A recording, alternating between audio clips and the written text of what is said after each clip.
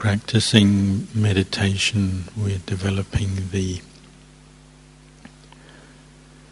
quality of knowing, the one who knows.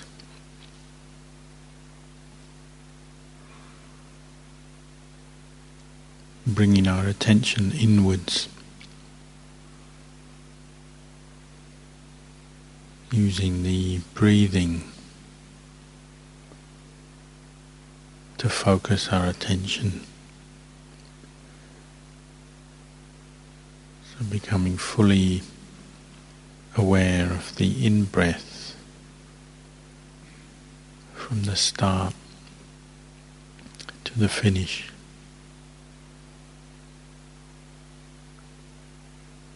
Fully knowing the out-breath from the start to the finish. Even aware of the space between the in-breath and the out-breath and the next in-breath.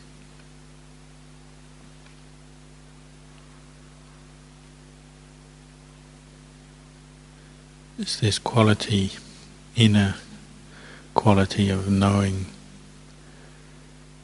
that is so valuable in our path of practice. All the wisdom of the Buddha developed out of this kind of knowing, the knowing of the citta, or the heart, that which lies at the center of our experience of this body and mind.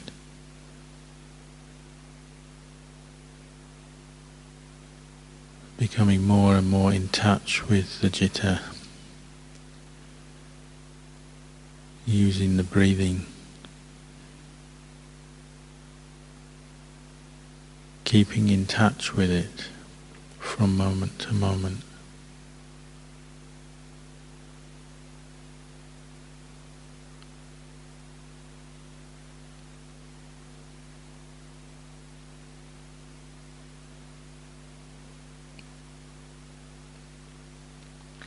It's this one who knows, the knowing that lies at the center of all of our experience, all the sense impressions we gain moment by moment, day by day, come back down to the mind itself,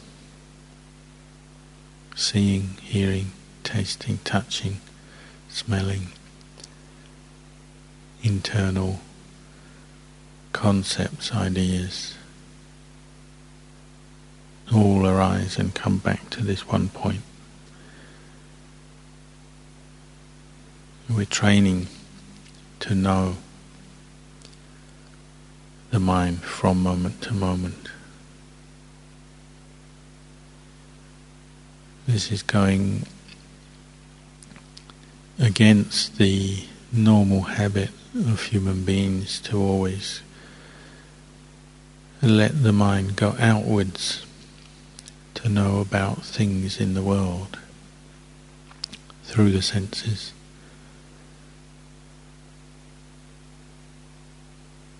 Because the Buddha in his wisdom saw that normally the untrained mind becomes entangled in the world. There's not enough mindfulness, not enough wisdom to prevent that happening. And that entanglement brings suffering.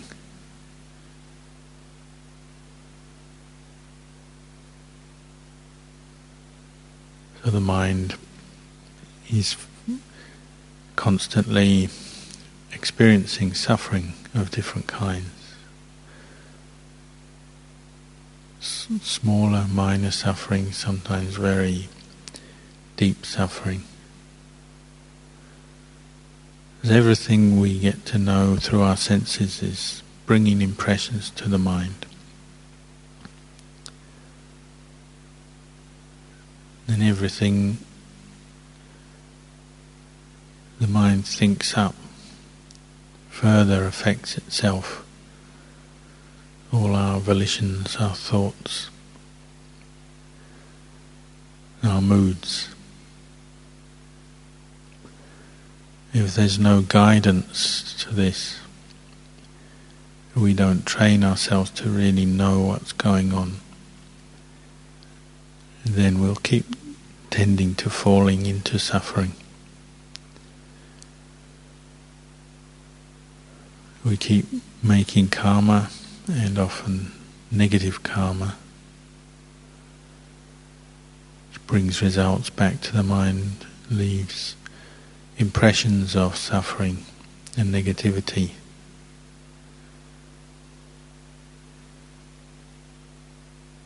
Even the good karma we make in the wholesome volitions still have an effect on the mind, still generate more karma,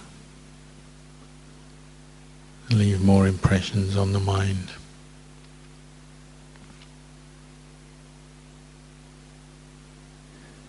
But unless we practice mindfulness of one form or another, we never become aware of this process, never fully understand where suffering arises, or why, or how.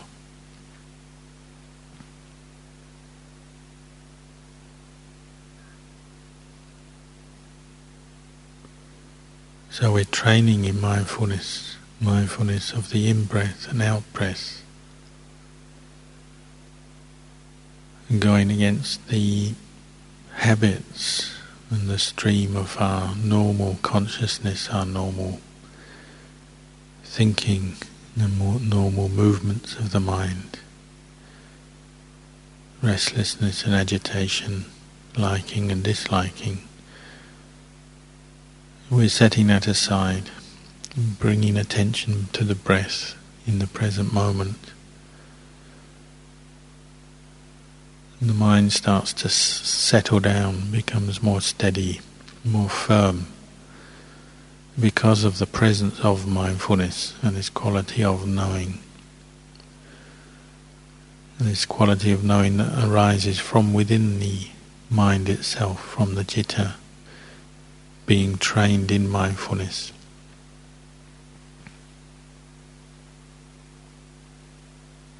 And it has a protective aspect to it, protects the mind from falling into negative, unwholesome thoughts and volitions, which bring with them agitation, restlessness, negativity of different kinds.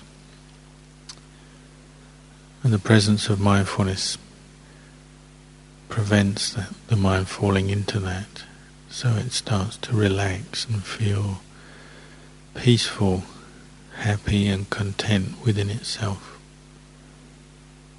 And the more we practice in this way,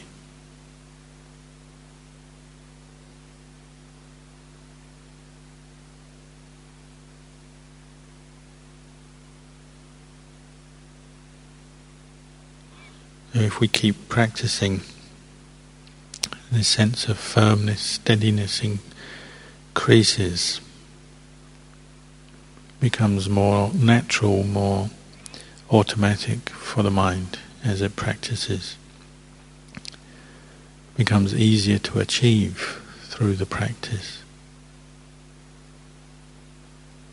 So we can start to experience a state from time to time, maybe, where the mind is protected from itself, from its underlying tendencies that,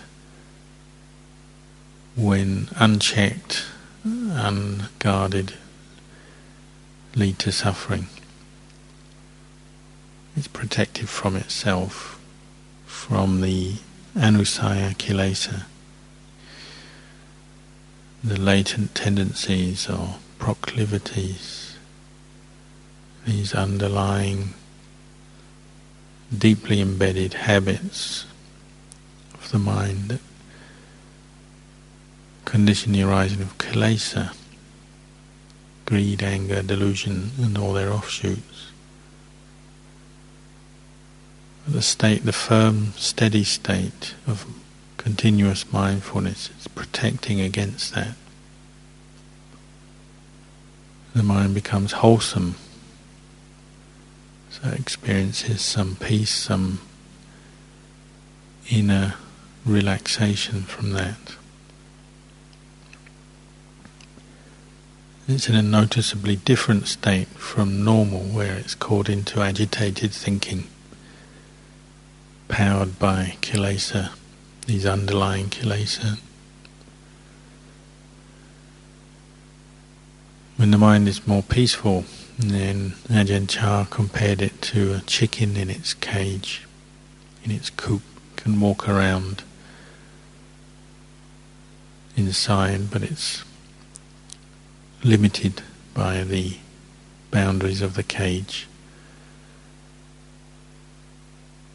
So it's actually protected, say, from outside harm and danger. Can move around a little bit, but cannot get up to too much mischief or into too much trouble. And this is the mind that has attained some mindfulness, the one who knows is present,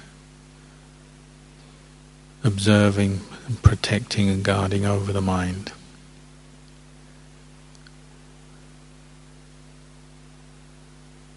So there's enough flexibility and space that the mind can let sense impressions come up, maybe, but the one who knows can see them, because they're all coming down to the mind.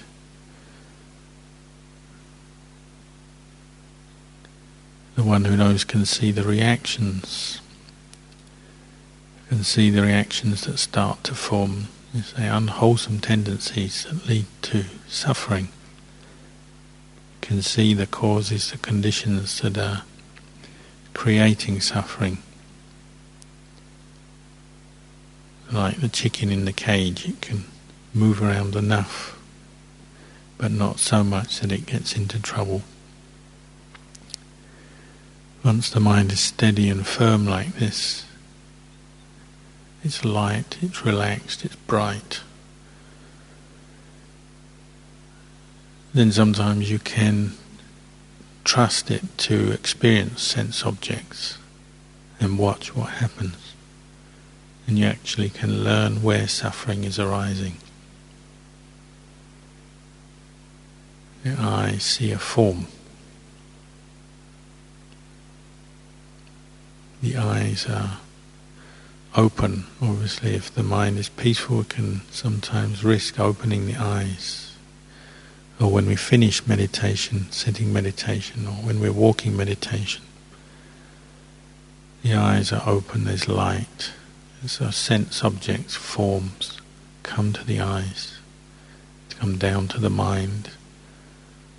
We can observe sanya and vedana arising, the impression, what the mind makes out of it, what it creates out of that impression, names it, labels it, perhaps starts to create some liking or aversion for that form. And when the mindfulness of the one who knows is there, we can see that process happening. We can see our old karmic conditioning ripe. The seeds have been sown and it's ripe for kilesa to arise.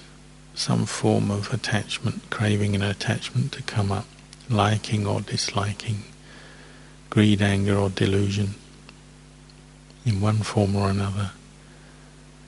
But if the one who knows is there, it can catch that process as it's happening.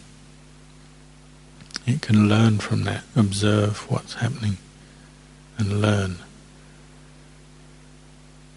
And if it's clear enough in its own practice, then it's possible for everything to be in place for kilesa to arise, but it doesn't arise because mindfulness and wisdom is there to counter it, to prevent kilesa arising. Or maybe kilesa just begins to arise, but it's cut off by mindfulness and wisdom, the one who knows.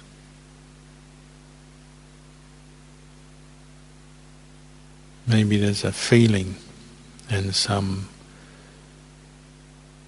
is made out of the feeling and the sense impression, but there's enough mindfulness not to let it lead to verbalization. So there's a small movement of the mind, but then the mind, under the guidance of the one who knows, just drops it. Doesn't let it go into mental verbalization, proliferation, agitation.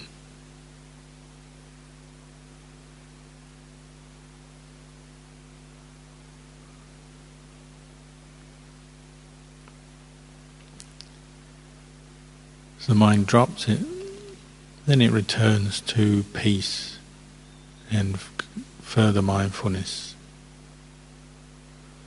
Returns to that place of mindfulness, that place where it's one-pointedly focused on the breathing. Or if the breath has disappeared, at that point where the breath has disappeared, just knowing the mind itself from moment to moment. So we're training the mind like sharpening a blade on a stone, and keep rubbing it. Becomes more refined, more sharp, more pointed. We keep training the one who knows, keep catching kilesas arising, seeing them for what they are, and quite willingly and quite contentedly letting them go, knowing that they're suffering if the mind grabs hold of them and continues to be proliferated and affected by them.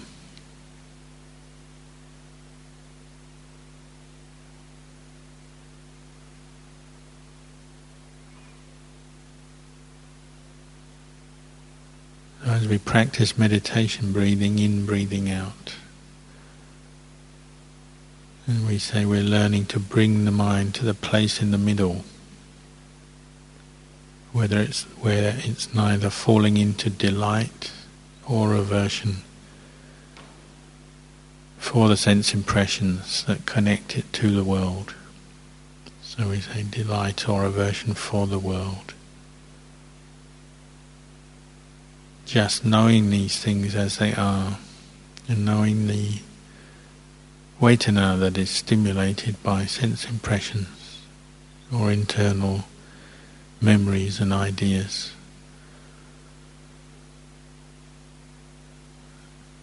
Seeing sanya forming some form or other, some kind of giving importance to that sense impression and the feeling, giving value to it, creating a self around it, but then catching it with the one who knows. And dropping it again, letting it go. And seeing it as just a sense impression that arises and passes away without getting involved with it. Seeing it as unsatisfactory, unstable, changeable. And seeing it as not self. Seeing it as a condition of mind. Arises, passes away, according to causes.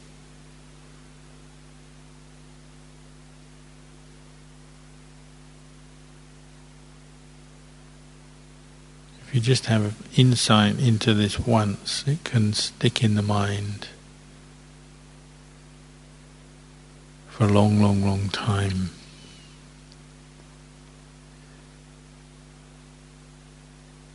It's like that moment where you click You've been trying to learn a skill, and learning to use a sewing machine. It's been very difficult, but then suddenly it clicks and you get the rhythm and the movements of the hand right, and the feeding of the cloth through the machine right, and the speed right. It clicks, and you know what you're doing.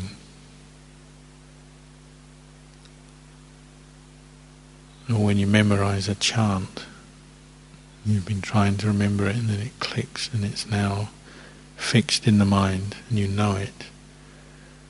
Just the same way the one who knows can know a kilesa for what it is, can see a kilesa, see how it forms in the mind, the conditions that support the arising of a kilesa. Catch it, see it for what it is, and let it go, not be deluded by it, not get caught into it or bought into it.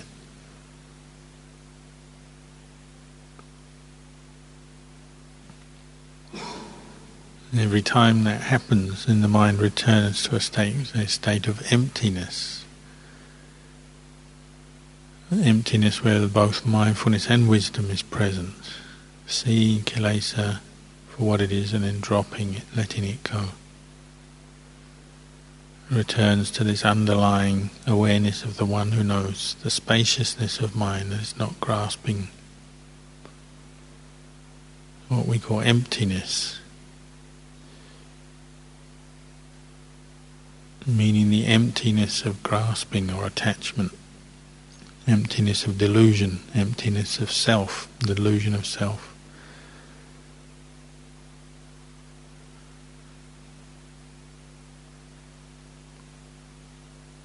But it's not emptiness of wisdom, as Ajahn said. It's the mind that is empty is actually full of wisdom, meaning that the clarity is so strong, so bright, and the wisdom is so full and complete that it sees the anicca dukkha anatta of kilesa.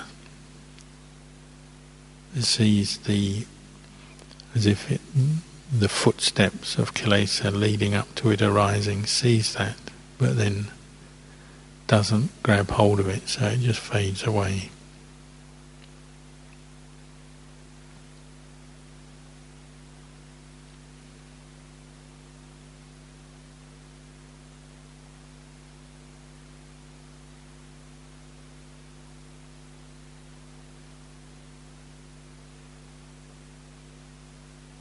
As we practice anapanasati, we keep coming to this point where there's just the one who knows, catching things and letting go, bringing the mind to equanimity over and over again,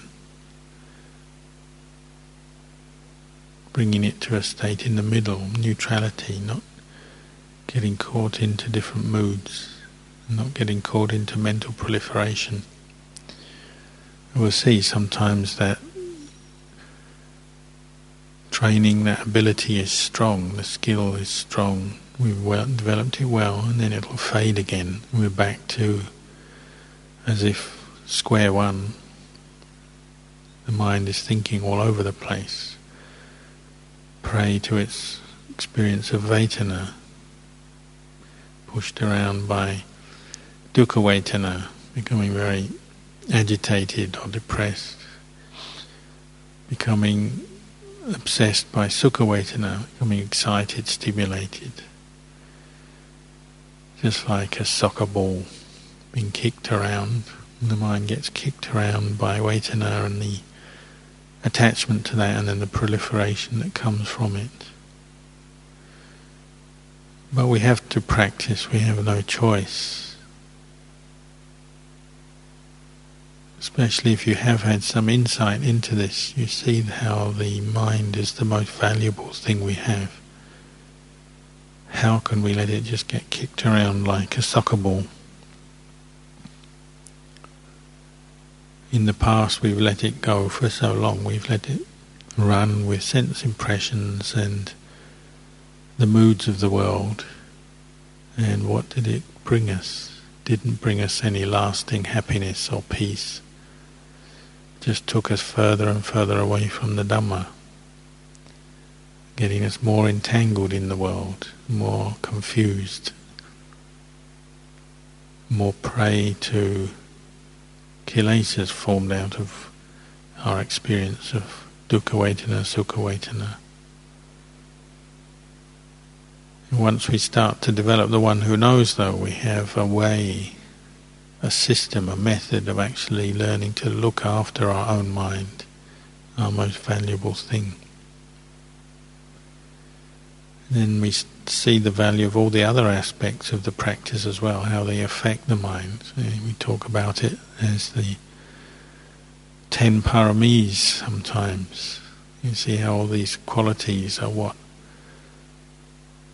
support the mind, nourish the mind, feed the mind, and keep it peaceful and bright. Support the arising of insight. But all the paramis working together help that. The value of dana barami, sila barami, nekama barami, kanti barami, viriya barami, panya barami, satya, adhitthana, metta, upekkha, all the baramis are supportive of this practice of developing the one who knows. And the one who knows appreciates their roles as well, sees the value of developing them. So as our wisdom parami develops, we see the value of sila in supporting our practice. We see how sila restrains the mind from this tendency to go out and get entangled with the world. We're restraining our speech, restraining our actions, and we can keep the mind more peaceful, limit its activity and develop more of a sense of inner composure and restraint. See the value of the Vinaya and the precepts. This is something, because it's based on wisdom, it's inner knowing, based on the one who knows. It's not just based on fashion or the values, cultural values of the world, which may be right or may be wrong. It's inner knowing based on wisdom and the one who knows. One actually knows and sees for oneself without doubt. One knows that it's correct and supportive of the practice to keep sila. One doesn't doubt that. One sees the value of nekama, renunciation of constantly seeking sense pleasure. One sees the value of dana, the wholesome dhammas that come from generosity and service. One sees the value of khanti, endurance and patience, sense of bearing with the difficulties of training the mind when it is caught into kilesa, learning to restrain it, re-establish the one who knows. Even when things seem really difficult, it sees the value of just bearing with it, going through that till one gets back a more steady state of mind. One sees the value of satya, adhitthana, is the resolution that can bring the mind to attend to the Dhamma, points the mind to the Dhamma, to the truth.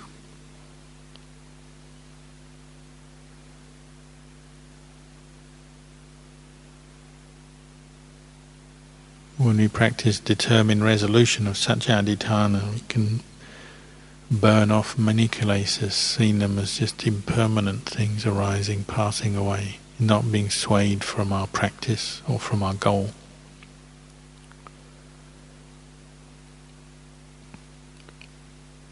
See the practice of metta and karuna, how it underlies, like dana, the wholesome dhammas that support the arising of the one who knows, supports keeping the one who knows in mind. This quality of inner knowing has to be supported by metta, a sense of well-being and well-wishing for oneself and for others, based on an understanding of the value of the mind and training the mind, not just getting caught up into the superficial nature of the world, going out to sense impressions and the objects of the world all the time. A true metta is seeing the value of training the heart, freeing it from greed, hatred and delusion, and then seeing that in others as well.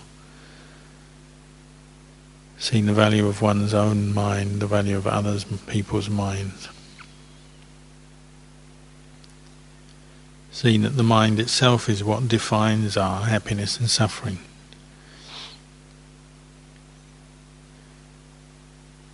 As a human being, we have a mind that can be trained, but as human beings we don't all train it, because we don't all have the wisdom or the barami to see the value of that.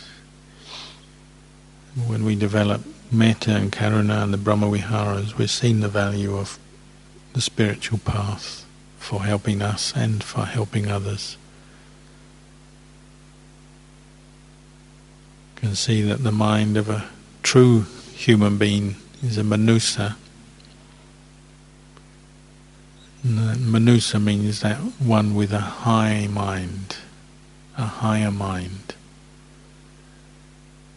One can have a human body, but sometimes the mind can go low when it gets caught into unwholesome states.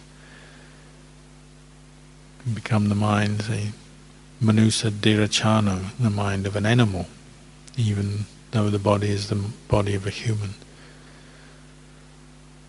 Or the mind, the manusa, mind of a manusa can go higher, manusa devo, the mind of a devata, where hiriotapa is established, sense of restraint and shyness to do any kind of evil or even have an evil thought, so established that the mind just won't indulge in evil thought, evil action.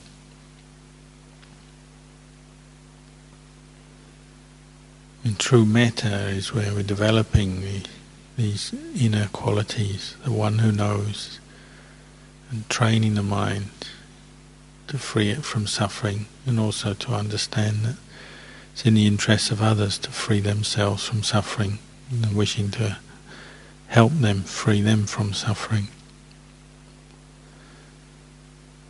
But ultimately, upekkha barami is the hardest to develop, perhaps.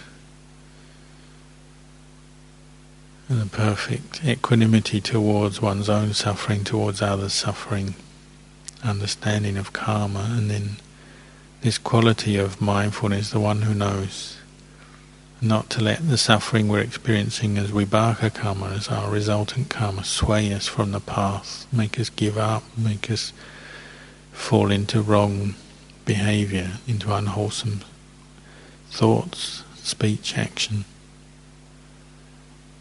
In great equanimity towards all formations, physical, mental. Ultimately, the upekkha based on seeing the anicca, dukkha, anatta of the khandhas. No longer taking this body and mind as a self, no longer believing in a self as a fixed idea. Having enough mindfulness is the one who knows to be equanimous towards the khandhas. And see them as anicca. And if their conditions that arise pass away, whatever is subject to arising, subject to cessation, every volition we have, however refined, superior, peaceful, refined, is still a volition, a thought, a mental state. This body is a formation, and developing equanimity towards the body and all the vedana it brings us. Just seeing it for what it is, knowing it for what it is with the one who knows, knowing the body as impermanent, subject to aging, old age, sickness and death, inescapable truths, not letting the mind get swayed by that. Just knowing that's the way of the body. When the body stops functioning, then the other khandhas break up, so they're all impermanent as well. They can't be sustained without a body, they break up, even though the power of karma leads the citta to be reborn, take on future births. The khandhas themselves arise, pass away, and there's nothing in there to be grasped at.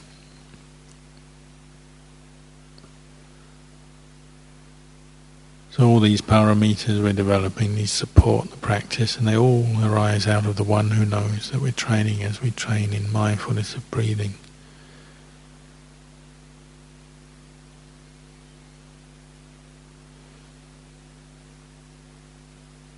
Developing virya and learning how to keep coming up, bringing up energy in the practice, keep coming back to it. Virya sounds active. It doesn't always mean being active physically. It can mean just putting effort, energy into a posture, learning to sit still, not wriggle around, move around when you're meditating.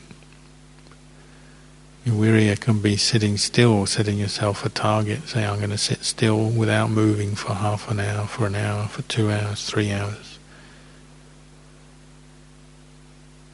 Bringing up the mindfulness to complete that task with the other paramis as well.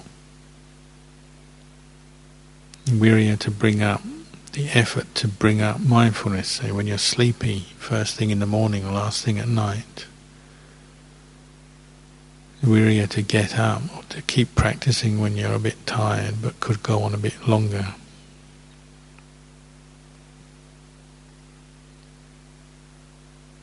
Virya to pull your mind away from distraction when you just want to seek distraction, don't want to practice mindfulness because it seems too boring or difficult. All the paramis are tools for us to develop, and when they become parami, they become something inside the mind. They become ingrained, wholesome tendencies, wholesome qualities that help us to manage and actually abandon the defilements. If we don't develop any parami, then the kilesa naturally will keep growing, becoming stronger, more natural for us to follow the kilesas than to follow the paramis. The practice is very much a battle, a competition between the kilesa and the parami, the kilesa and the one who knows.